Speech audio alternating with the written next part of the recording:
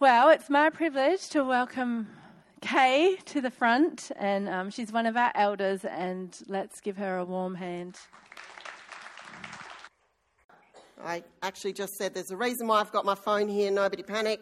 I won't be text messaging during the message, I promise. Excuse me if I cough a little, I am getting over the dreaded lurgy that everyone seems to have had, so I may need to catch my breath and have a sip of water every now and again. I was quite bad yesterday, and my daughter-in-law and our son are living with us at the moment whilst they finish their house, and she's an emergency nurse. And I had heart palpitations yesterday, and my heart was skipping a beat quite often in a minute. And as nurses do, she got very calm, grabbed hold of my wrist, started looking at her clock. Very calm, as nurses always are, and I could feel it skipping a beat. Hi, Melody. I could feel it skipping a beat, and it was making me cough. And she very quietly just turned to me and said, "I think you'll be fine, but you need to rest." And I said, "Well, I'm preaching tomorrow." And she just rolled her eyes and walked out of the room. Because she knew I wasn't going to rest while I was preparing this. I'm someone who works to a deadline, so although I have been praying about this for some weeks and months, I really didn't put a lot down until yesterday. That's just the way my brain operates. Anyway, let's pray before we start. Lord, I just pray that you will have your way this morning. Lord, whatever comes out of my mouth will be what you want to say, Lord. I pray, Lord, that my flesh gets out of the way, leaving room for your Spirit, Lord, to move this morning. In Jesus' name, amen. So I'm going to speak on my favourite subject, worship. Obviously, I run the worship team here, and I'm extremely passionate about worship, corporate worship, but I'm passionate about personal worship and what that looks like for us as an individual. So I'm going to consider this as part one. I've already mentioned to Wayne I may need to get up and do part two, because today's message I'm really focusing on our personal worship, not the corporate sense of coming together on a Sunday to worship together. That's a whole nother message, which I'll leave for another time. I just wanted to look at the basics of worship today and talk about worship doesn't have to be hard. It doesn't have to be something that you feel you're conjuring up. Worship comes from within. When I was preparing for this message, I was looking through a book that I own called A Heart of Worship by Lamar Boschman. And this is a small quote from his book. "This may surprise you, but the scriptures do not say that God is looking for worship." Okay? John 4:23 says, "Yet a time is coming and has now come when the true worshippers will worship the Father in spirit and in truth, for they are the King of worshippers the Father seeks. God is spirit, and his worshippers must worship in the spirit and in truth. The Lord is," this is still the quote, "the Lord is seeking people who will worship, not worship itself." Everyone hear that? The Lord is seeking people who will worship, not just worship itself. Why? Because he has had worship ever since angels, cherubim, seraphim were created.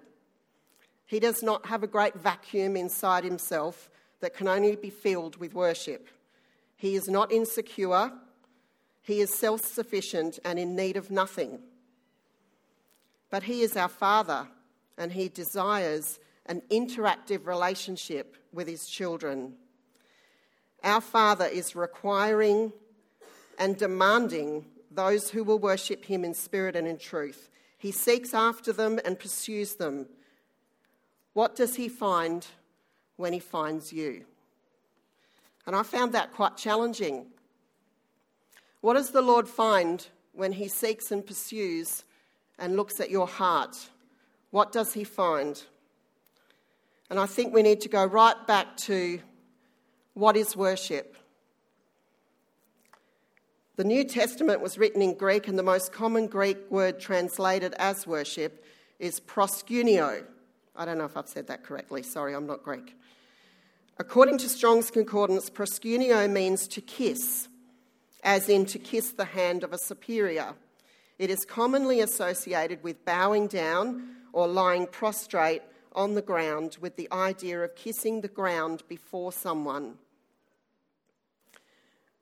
So worship is pretty humbling experience.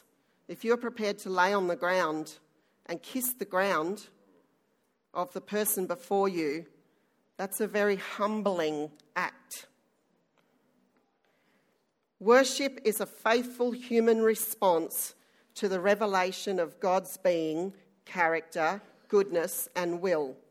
In worship, God is adored simply as who he is. He doesn't require our worship. He's worthy of it because of who he is.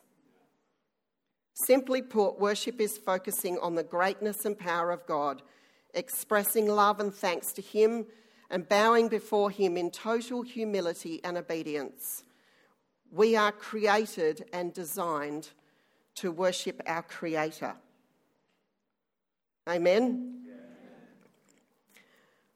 Okay, so worship is not what we do here on a Sunday morning. Sing some songs, listen to some preaching, share the communion. All these things have purpose and all these things are important. But they are not worship in and of themselves. We have somehow learned to evaluate the effectiveness of worship by how it makes us feel.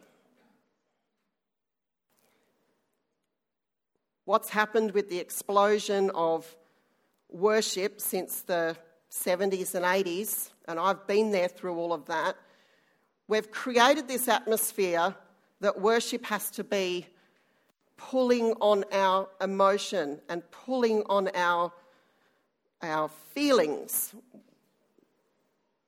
And dare I say it, lights on, lights off. Some like it on, some like it off. Some like it loud, some like it soft. And I'm delving into the next message here. But worship is not about any of those things. It is not about any of those things. If we are not meeting with God, we're not worshipping him. It is not about the venue. It is not about how well decked out it is. It is not about how great the worship team is, and they are great, by the way. Yeah. Just saying. They did a great job. Good job, Darcy. First time Darcy led this morning. It isn't about those things. It's about us. It's actually about us and our relationship with him. Worship is really about what we give, not about what we receive. True worship costs us something. Romans 12:1 says, "Therefore, I urge you, brothers, in view of God's mercy, to offer your bodies as living sacrifices, holy and pleasing to God. This is your spiritual act of worship." We are to offer ourselves as living sacrifices, which means I will lay myself down before you on the altar, no matter what that costs. No matter what that costs. And that's my act of worship to you, Father. True worshippers lay themselves bare before the Lord, willing to be his servant, however that looks and whatever that takes. Worship is an act of our will. It is not an emotion. And I hate to say it, but so many times as a worship leader over 30 years, I've heard people say to me, I just wasn't really feeling it this morning. I didn't like that song and, That one was too fast. That one was too slow. I got disrupted by the kid in the third row that was saying, "Mommy!" every 5 seconds. My leg was hurting for a bit and that took my mind off it. It's not about that. It's not about you. It's about this. Doesn't matter about all that stuff. You could get up here and play Happy Birthday and it wouldn't matter because it's what's in here. It has to cost us something. It has to for us to say, I'm actually going to put all that aside. I'm actually just going to lay that at Jesus' feet because I'm here to commune with him. In this moment, I want to meet with Jesus. Whether the lights are on in my bathroom, because you can commune with God anywhere, whether they're on in the bathroom or they're not, whether I'm standing in the shower or I'm lying in my bed, whether I'm in the car, whether I'm picking the kids up from school, I'm communing with him. That's worship. Somehow or other, we've got worship so out of whack over the years, and it's become this juggernaut for churches, which is sad. It's so sad because it was never meant to be that. And that's a worship leader saying that. Someone who runs a team saying that. Worship is spirit to spirit. It bypasses our mind, it bypasses our emotions, it bypasses that part of us that likes to have a say. It's spirit to spirit. And when we understand that, none of the other stuff matters anymore. It doesn't matter. Because he's looking at the heart. So number 2, who do we worship? Well, clearly in this scenario, we worship God. God alone deserves our worship. Revelation 22, 8 and 9 says, I, John, am the one who heard and saw these things. And when I heard and seen them, I fell down to worship at the feet of the angel who had been showing them to me. But he said to me, do not do it. I am a fellow servant with you and with your brothers the prophets and of all who keep the words of this book. Worship God. To me, it's so obvious here that the angel is saying, no, stop looking around you. Stop falling down and bowing down to things that don't matter, that aren't God. Worship God. And we're to focus on the one that we worship. We need to forget what is around us and focus on him alone. It's so easy to be distracted by the world. It's so easy to let this fast-paced culture that we live in take our mind and our heart away. We have lost the art of taking a moment to breathe and actually thank God for that breath. How many times have you been in a conversation with someone and 10 minutes later you can't remember what they told you? And it's not just about getting old. How many times have you looked at your watch and then 10 seconds later you've got to look at it again because you didn't actually register what it said the first time? We've got to train ourselves to focus. We have to train ourselves to focus on God and to focus on the things that are more important than what this world is constantly offering us.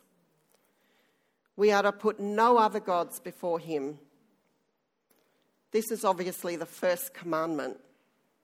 Don't allow anything to become more important than your worship to the Father.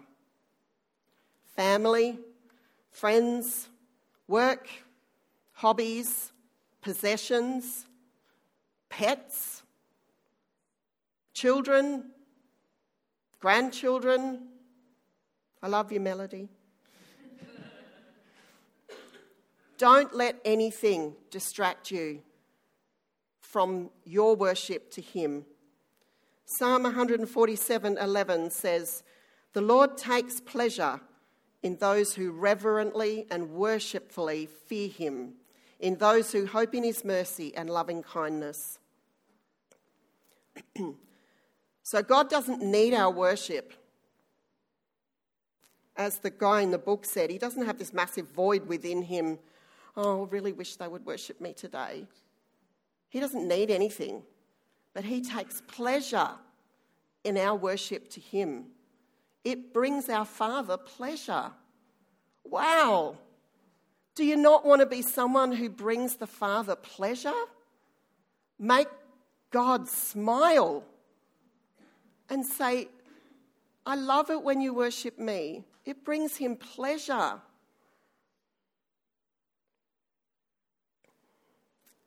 Number 3, why do we worship? Well, because he's God. But he is the creator. Revelation 4:11 says, you are worthy, our Lord and God, to receive glory and honour and power. For you created all things, and by your will they were created and have their being. That's us. Because of him, we are breathing. Because of him, everything that's within us has been made. He's our creator. Therefore, he's worthy of our praise and our worship. This is the God who created the universe and then all that is in it, from the smallest particle to the largest cluster of galaxies and stars, all intricately designed by him. And that includes us. We have our being in him. If we look upon an artistic masterpiece or an amazing feat of engineering, like a bridge or a amazing building, or an incredible athlete that just has such a gift within their field, we feel this impetus within us to, well done, that's great. What an awesome job. And we want to praise the person who may have created that or designed that or whatever. How much more should we feel like that about God, who did all of that before them and amazingly did amazing things that we've not even discovered yet? This is our creator. Why do we worship? Because he's Lord. God is our sovereign Lord, the ruler of heaven and earth, and as such he is worthy of our worship. 1 Chronicles 16:29 says, ascribe to the Lord the glory due his name, bring an offering and come before him, worship the Lord in the splendour of his holiness. He is Lord, hallelujah. We worship him because he is our Redeemer. We are sinful humans. We were people who were separated from the love of God by sin. But God provided a suitable sacrifice for my sin, Jesus. And he imparted to me the righteousness of Christ. He has prepared an eternal future for me with him. Wow. Our Redeemer. We wouldn't be sitting here right now except that our Redeemer lives. Hallelujah. Our Redeemer lives.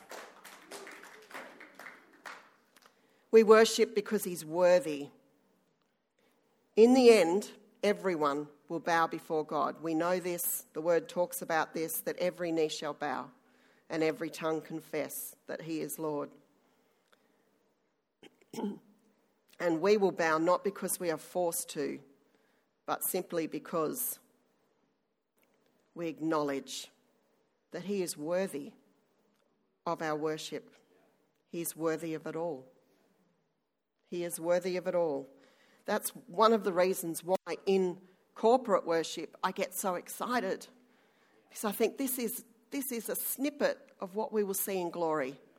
A snippet of heaven on earth. Even with all our muck and our ugh. It is a snippet of what we're going to see. So you better start enjoying it now. Yeah. Because when we get there, eternity.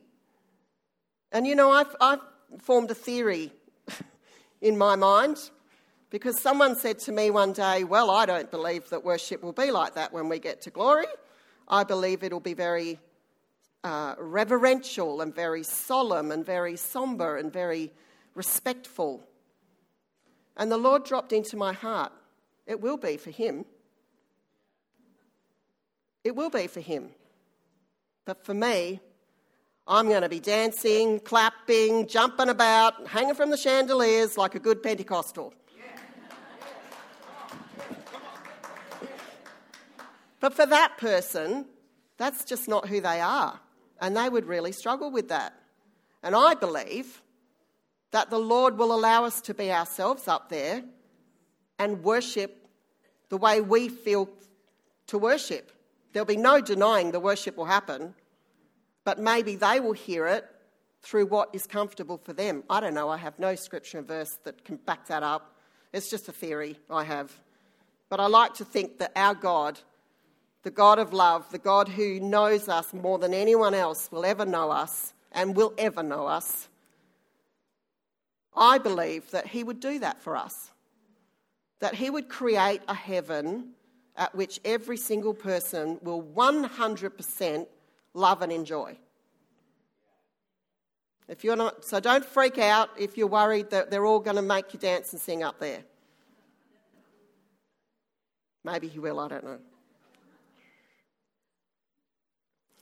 Revelation 4, 9 and 10 says, whenever the living creatures give glory, honour and thanks to him who sits on the throne and who lives forever and ever, the 24 elders fall down before him who sits on the throne and worship him who lives forever and ever.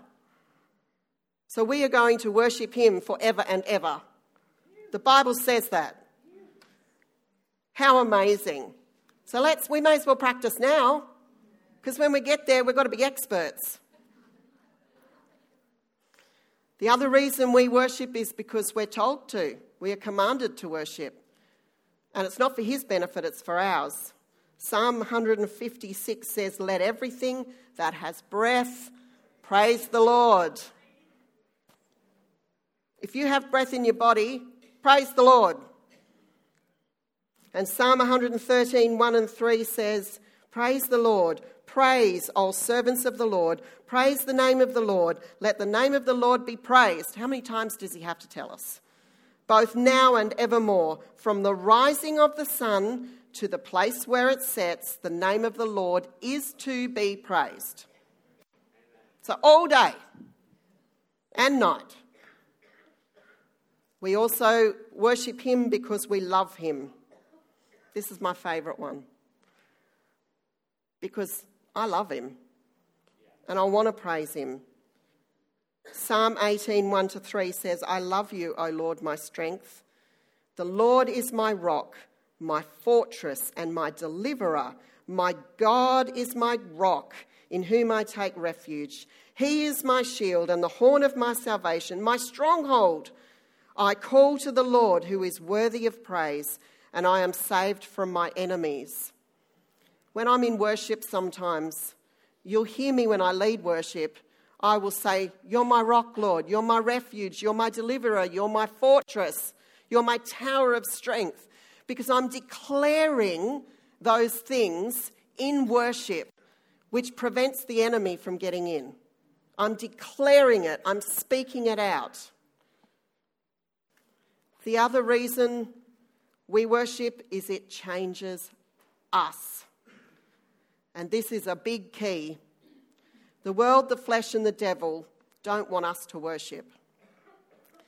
They will try everything they can to distract us, and it's constantly at war with our flesh to keep us captive in this world. That's why worship's so important, because worship bypasses all of that, spirit to spirit.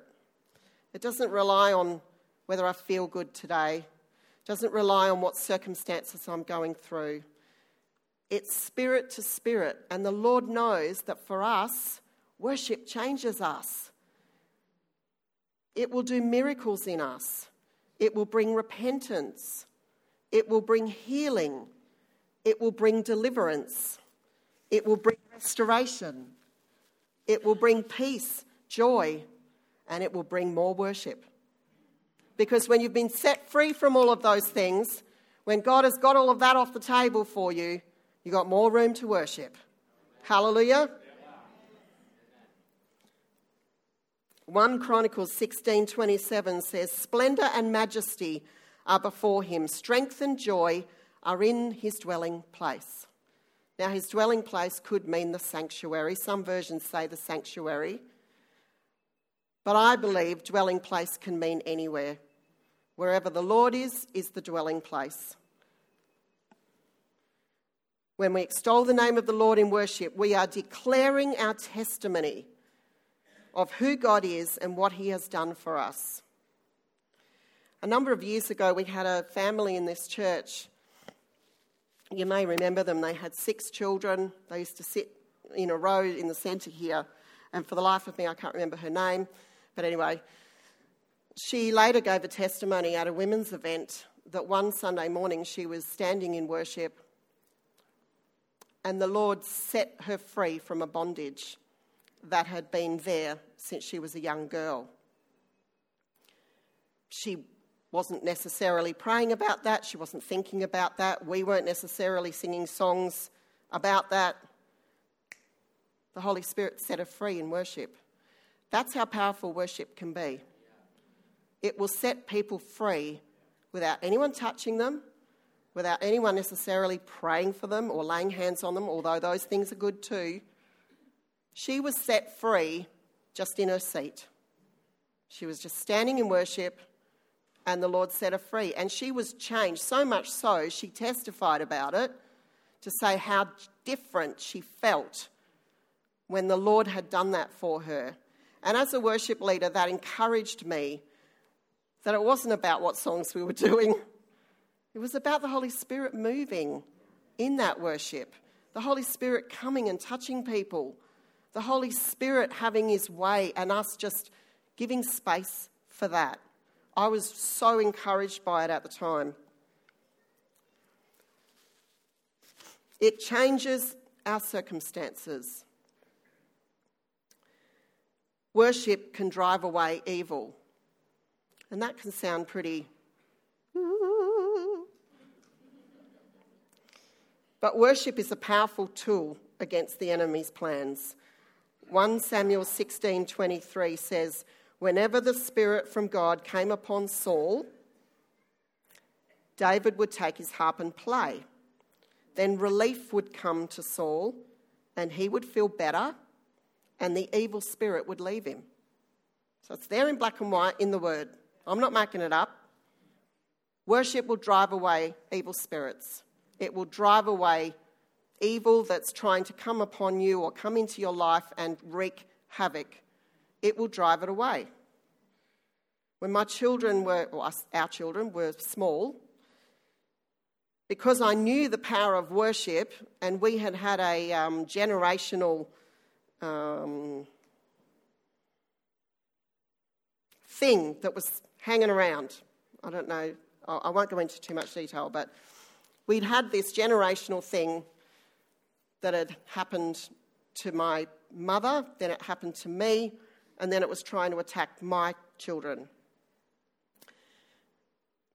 Worship in their rooms every night while they slept banished the enemy, stopped it in its tracks, no more problems, because we were declaring the lordship of Jesus in their room at night and declaring that this space here belongs to Jesus. You cannot go beyond that. We declare it, you cannot go beyond that. And that worship, just playing gently, each of them had, well, back in those days it was a cassette player, or a CD player. They each had one in their rooms. And every night, part of our nightly routine, say our prayers, put the CD on, worship music, every night, all night, just on repeat, all night. The kids learnt to sleep with it. They loved it to the point where they couldn't sleep without it often. But it will drive away evil. That's how powerful worship is. Isaiah 61:3 says, and we all know this scripture, a garment of praise instead of a spirit of despair, or some versions say heaviness or weakness. He gives us a garment of praise which will drive away that spirit of despair or heaviness. And often when I've counselled people who've struggled with mental illness, I've said, have it playing in your car, have it playing in your house. Just have it playing. You don't even need to be listening to it. It's saturating the atmosphere. And there is power in that.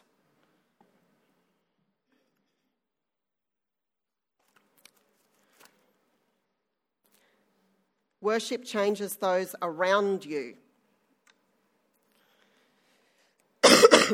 Pardon me. You all remember the story of Shadrach, Meshach and Abednego, or Abednego, depending on which shul you went to.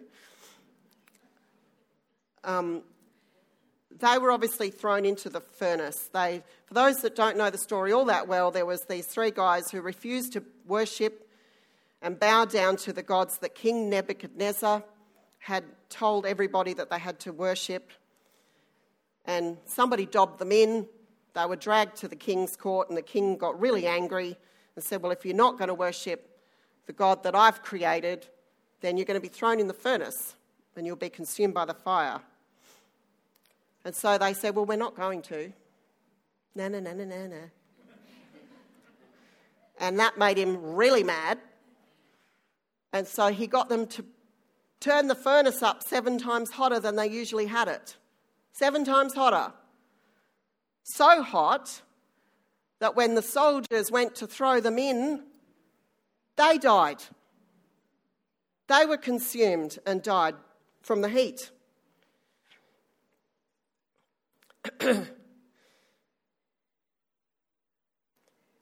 Daniel 3:28 says, then Nebuchadnezzar said, I'll go back to the right page.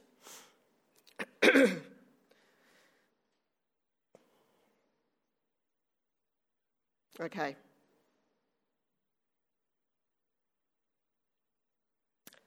Seven times hotter. The soldiers were killed. They bound up the 3 men, Shadrach, Meshach and Abednego, bound them, tied them up tight so they couldn't get out of it, and they threw them in the fire.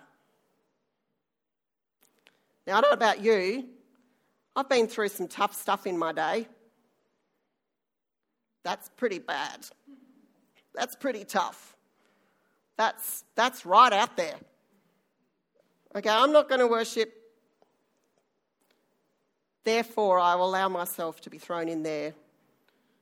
And I know there was probably the thought, well, we worship God, so we'll be with God. But, you're thinking about, what does burning flesh smells like? I don't know. You'd be thinking all sorts of things. I would be. And the fear that might want to grip you would be overpowering. They chucked them in. King Nebuchadnezzar looked down and he saw 4 men in the fire. They'd only thrown 3 in. And they weren't just being consumed. They were completely, not even singed. All their bounds were gone. No more ties around their hands or their legs. They were completely free, walking around in the furnace. Just walking around.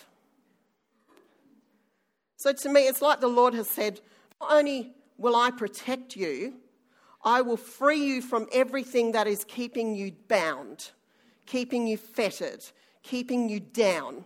I will free you from that in the fire as well. Not just keep you dry, keep you cool. I'll get rid of all of that stuff as well. How amazing is God?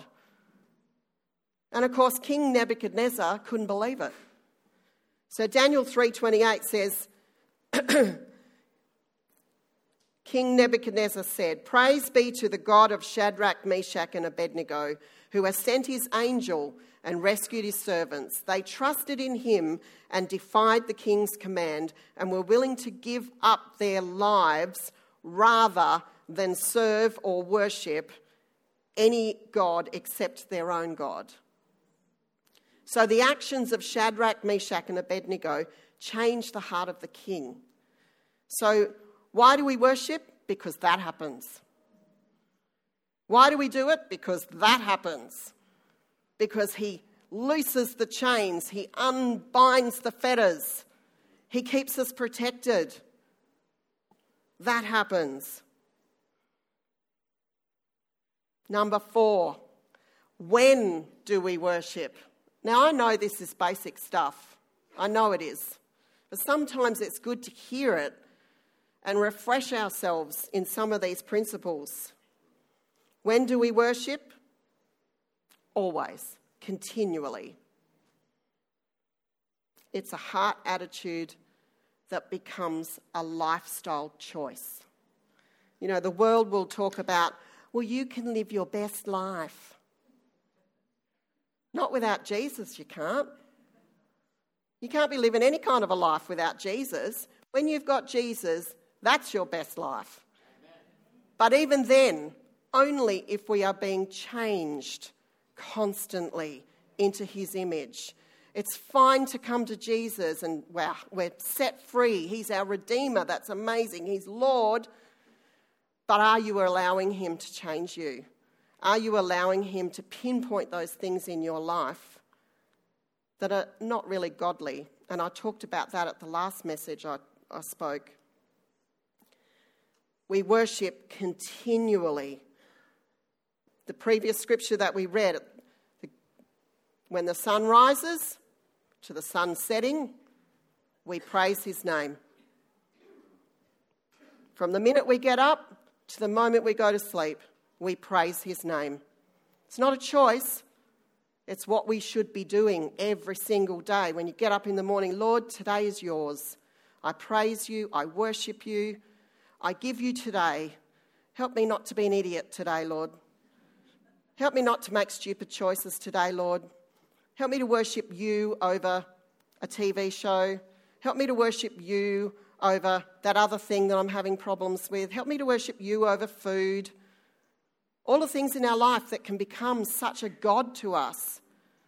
It's a conscious choice every morning to praise him and worship him. Mark and I were, some years ago now, went out for lunch to a cafe close to us.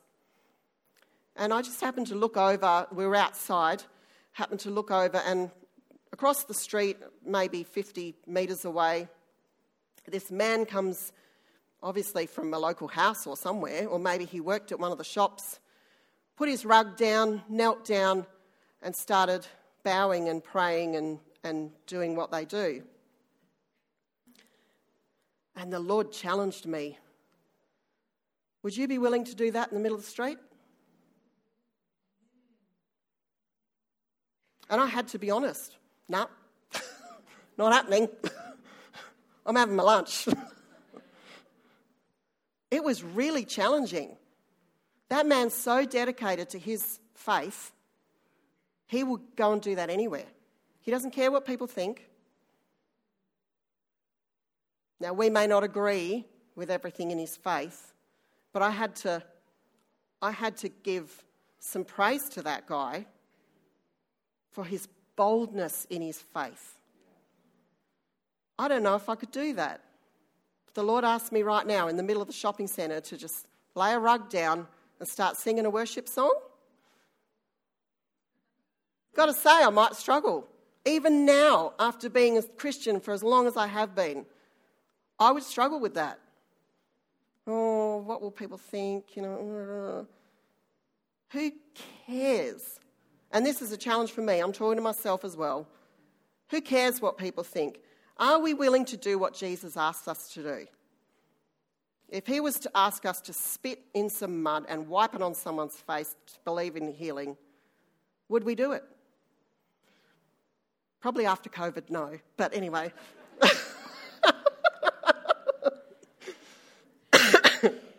Maybe we put a glove on first. Yeah.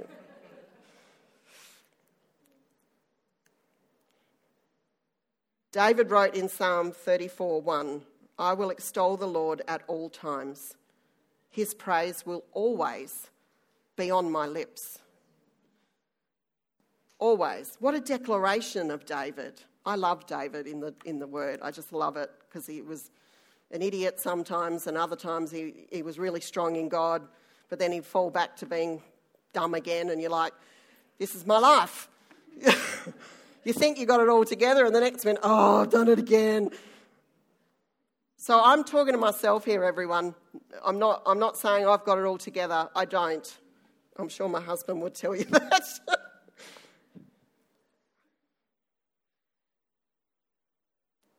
The other thing we do when we worship, we do it in good times and in bad.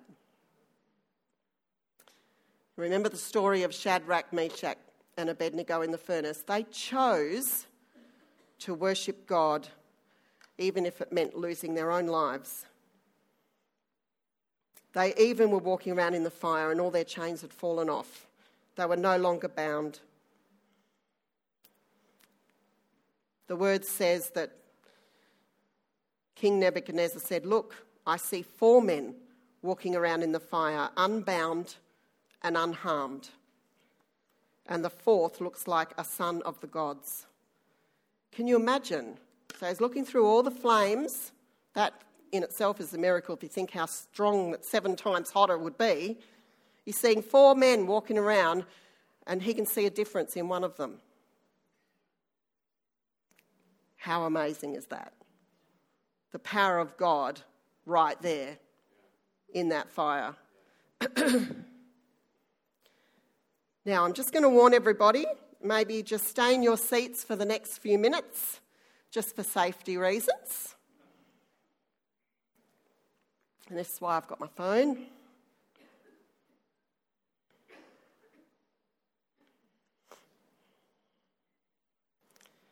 All right. All of them off. Okay. I want you to remember the story of Jonah. He was running from God and the purpose God had for him. He jumped on a boat and he went in the opposite direction to Nineveh to try and run away from God. And God sent a great storm, and the men on the boat blamed Jonah for the storm, which was true. And so, as they did back in those days, they threw him overboard. God then sent a big fish, probably a whale, and it swallowed Jonah up. And in the word it actually says that God sent the fish so that he would not drown. So there was obviously air inside the whale so he could breathe. And for 3 days, Jonah sat in the belly of that whale. So if you can imagine for a moment the storm that you're going through right now. God's probably allowed that storm to come into your life. And you just when you think it's not going to get any worse, you are thrown out of that boat that you're holding on to in the middle of that storm, and you're plunged into darkness. And then you're gasping for breath, and you're going, oh my goodness, if this is what running from God does, maybe I made a mistake. And so you're flapping about in the water, you're wondering what's going on, and the next minute this great fish swallows you whole. And now you've gone from being in a storm in a boat to being in the water choking to death, drowning, to being inside a massive fish. It's gone from one thing to another, and each thing is worse than the previous. So what does Jonah do? He's sitting in the belly of that whale for 3 days. And he falls on his knees and says, "Sorry, God. I got it wrong. I'm sorry, Lord. I will do what you've told me to do, and I will worship you." The word says that he prayed, he repented, and he worshipped God.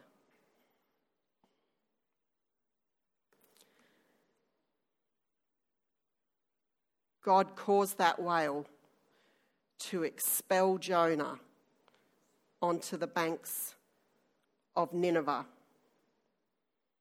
It's like God said, well, now you've come on board. Now you've repented. Now you're worshipping me. I'll plop you right where you need to be. What can we learn from this story? There are many times in God that he allows these great storms to surround us. We feel we're holding on for dear life. And yet, then we fall into the abyss. And we wonder where God is. But he always sends an escape plan. He sent the whale. It was a temporary escape plan to give Jonah time. You imagine in that whale, it would stink like fish. There'd be water everywhere, but none of it you could drink. He would hear the blowhole of the whale. He would hear the whale making whale noises, which I won't do. It's not a comfortable place to be. It's not the ideal setting for having a lesson in God, I wouldn't have thought. And for 3 days, he put up with that. But through repentance and then worship, God provided a way out and actually commanded the fish to get him out of it. Jonah couldn't get himself out of it. An external force had to get him out of it. If we could have the lights back on, please. So God's purpose for Jonah had not changed. Jonah's heart had changed through repentance and worship. The purpose of what he was supposed to do for God never changed. God didn't change his mind and say, "Oh, well, all right, if it's all too hard, I'll pick someone else." No, he never changed his mind once. He let Jonah go through all of that to bring Jonah to the knowledge that God had given him all that he needed to fulfill that purpose that he called him to do. He didn't suddenly give him an amazing voice or suddenly didn't give him a tool that he didn't have before. No, he put him through a really tough journey to get him to that point. And it brought him to the point of repentance and worship. And that's the key to the message, is we can go through all these things, but if it does not bring us to the point of repentance and worship, it's a waste of time.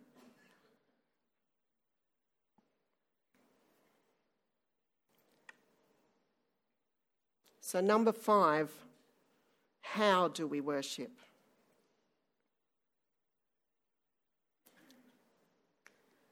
We create time and space. Worshippers love being in the presence of God. True worshippers love the presence of God. And I've walked into churches all my life, and I can look at people and go, yep, true worshipper, true worshipper, true worshipper, because I can see they get it. I can see they live it. Not that I'm being judgmental, it's just the worship in me calls out to the worship in them. Let's worship Jesus together. And that's what I long for on a Sunday morning, which will be the next message. When we get it on a day-to-day basis, then when we join together on a Sunday, there should be no barriers. There should be no issue. It shouldn't matter what songs we're doing, because the worship in me and the worship in you come together and we worship him together, which is amazing. Amazing.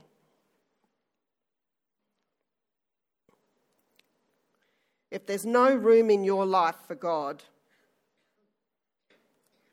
then there's no room in your life for anything.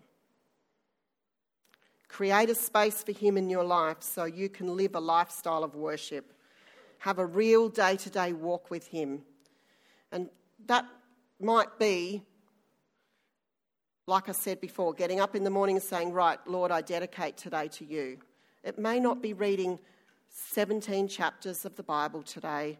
I don't do that. I'm just saying. Ooh, everyone was really quiet. But I live my life dedicated to Jesus. I don't make decisions without talking to him. I don't do things without talking to him. I live my life completely under the lordship of Jesus 99% of the time. There's always those moments where you fall and you don't. But I've made a habit of living a lifestyle of worship. Like anything in life, the more you do something, the more it becomes a habit. So if you wake up in the morning and saying, Lord, I'm going to follow you today. No matter what that looks like, I'm going to follow you today. No matter what furnace you throw me in, I'm going to follow you today. One big key is to have worship music playing, like I said before. Have it in your car, have it in your home, have it in your office, put it in your headset, whatever that means for you. We are to be strong and stand firm when we worship. And we're to have boldness, and Kyla mentioned this earlier. Because of what Jesus did for us, we no longer have to go to the temple and give our sacrifices in and let the priest go into the inner court and they do it on our behalf. Jesus did away with all of that because of what he did for us. We now can approach the throne room with boldness because we are heirs. We are God's children. We have a direct access to him. Don't be frightened. He's your Father. He wants you to come to him. Imagination and creativity. Okay, this is important. Worship is not music. Does everybody hear me? Worship is not music. It is a creative way to express worship, but in and of itself, worship is not music. Some people have great gifts within them: poetry, art, dance, pardon me, other creative gifts and talents on their life. The people who do the events, they've got that's part of their worship, is to create an atmosphere for church. Worship is not music. You're all looking at me like, she doesn't know what she's talking about. Worship is what we do with our God. I know some ladies who love to cook, and that's part of their worship, is to provide food for those that are in need or to provide food for their families. Worship can take on lots of different flavour. It doesn't have to only be music. However, God created music, I believe, to provide that medium for us to all be together and worship as one. We're not all going to be able to do sand art. We're not all going to be able to paint a picture on the wall. We're not all going to be able to use some of those other gifts and talents. Not everybody can cook. Not everybody can do whatever. The word says to make a joyful noise. It doesn't have to be in tune, people. Just sing. Jonah, I can guarantee, in that darkness was going, Lord, I'm sorry. I'm an idiot. Please forgive me. You don't have to be able to sing. I have a terrible voice at the moment because of the flu. Sing anyway. God loves it. He takes pleasure in that. We are to do it with joy. Sometimes I've watched people worship on videos, not here.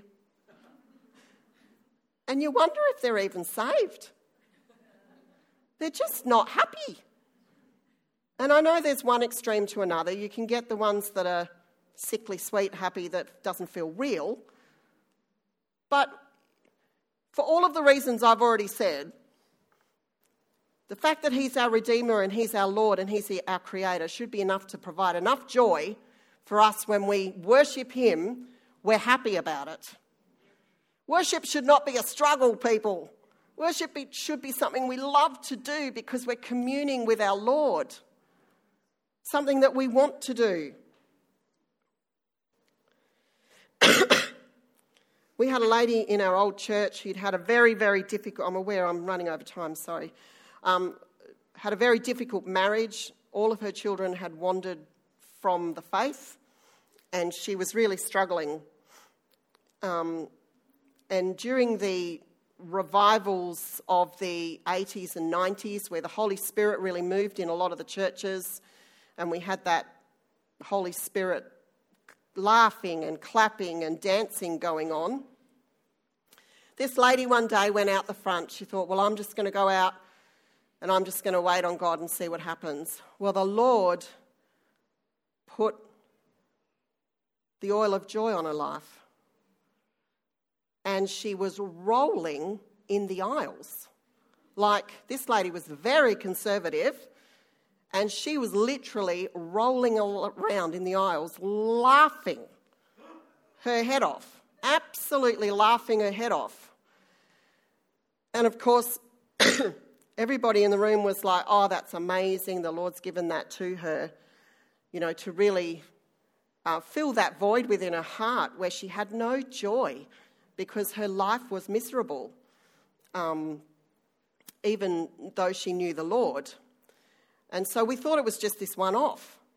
But then for months afterwards, she would come to church.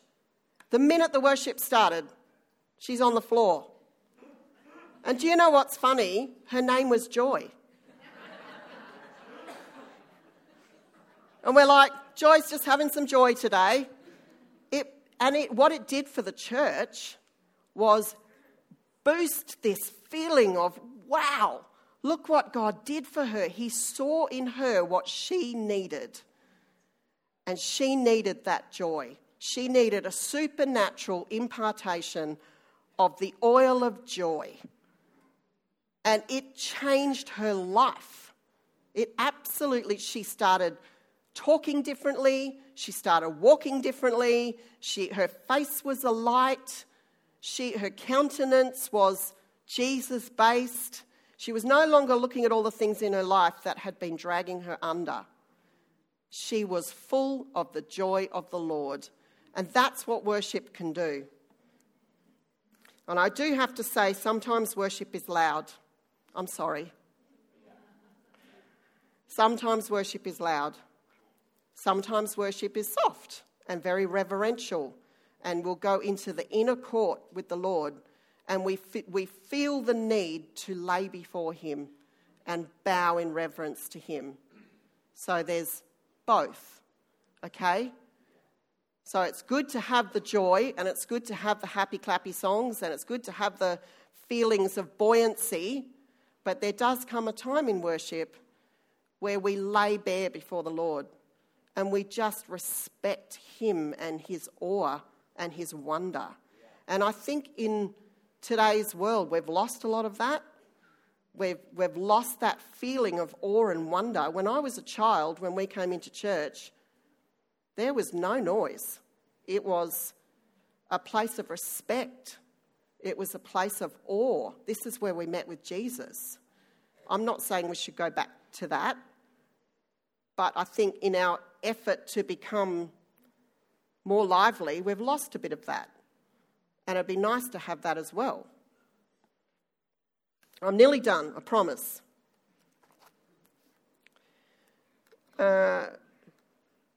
Right. We worship with a thankful heart. Next slide.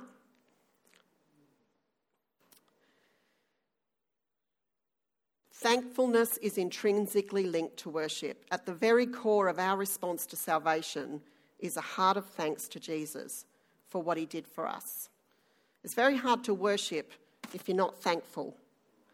Many years ago, I had what they term now a thankfulness journal. I had been having a particularly difficult time in my life, and I felt led to buy this book. And so every day, I had 3 kids under 4. I thought my life was out of control, which it was for a long time. Husband who travelled. And so I was feeling like I was drowning. I just felt like I was drowning. And I bought this journal, and it didn't have a lot in it other than pages with a scripture, and you were supposed to write in there every day of what you're thankful for. Well, I was struggling to thank God for anything at that point, because I felt my life was so out of control. And there were some days where I simply wrote, "Thank you for my breath." Because if it wasn't for that, I wouldn't be able to be a mother to these kids. And after a number of months, every day of writing in this journal, and it would be a couple of sentences, not a lot, just a couple of sentences. Thank you for breath. Thank you for food in our belly. Thank you for a home, shelter. Thank you for clothes on our back. Very simple, basic. And after a couple of months of doing that, I started looking back. And I'd started out with thank you for breath. But as the weeks went by, I'd started focusing on thank you for my beautiful family, Lord. I'm so grateful there's nothing wrong with my children. Thank you, Lord, for a husband who's willing to travel and provide for our family, to pay our rent and mortgage or whatever. Thank you, Lord, that you've slotted me into a church that I feel connected to and belong, and I've got a family around me of church people who will speak into my life that I respect. As the weeks went by, the thankfulness got longer, bigger, louder, wider, because my brain had shifted from I'm drowning to wow, look what God has done in my life, which produced worship. It produced that heart to worship. Nehemiah 8:10 says, "Do not grieve, for the joy of the Lord is your strength." Thankfulness produced joy, and joy produced strength, and strength produced more worship. Let's just close our eyes for a moment. I'm not going to do an altar call today. I've given you a lot of information. The last thing I want to say is temples are built all over the world to attract worshippers. But the reality is we are temples of worship. And we are called to be mobile temples of worship. What does the Lord see when he seeks out you? What are you worshipping in your mobile temple of worship? Lord, I just pray right now, Lord, that you will give us a revelation. Lord, that as with Jonah, Lord, when we're in the midst of the storm, or in the water, or in the belly of the whale, or in the fire, Lord, that your hand is upon us and you will be with us in that moment. But Lord, it's when we worship, when we repent, when we lay before you, that things change. Lord, I just pray for your presence upon these people in the mighty name of Jesus. Amen.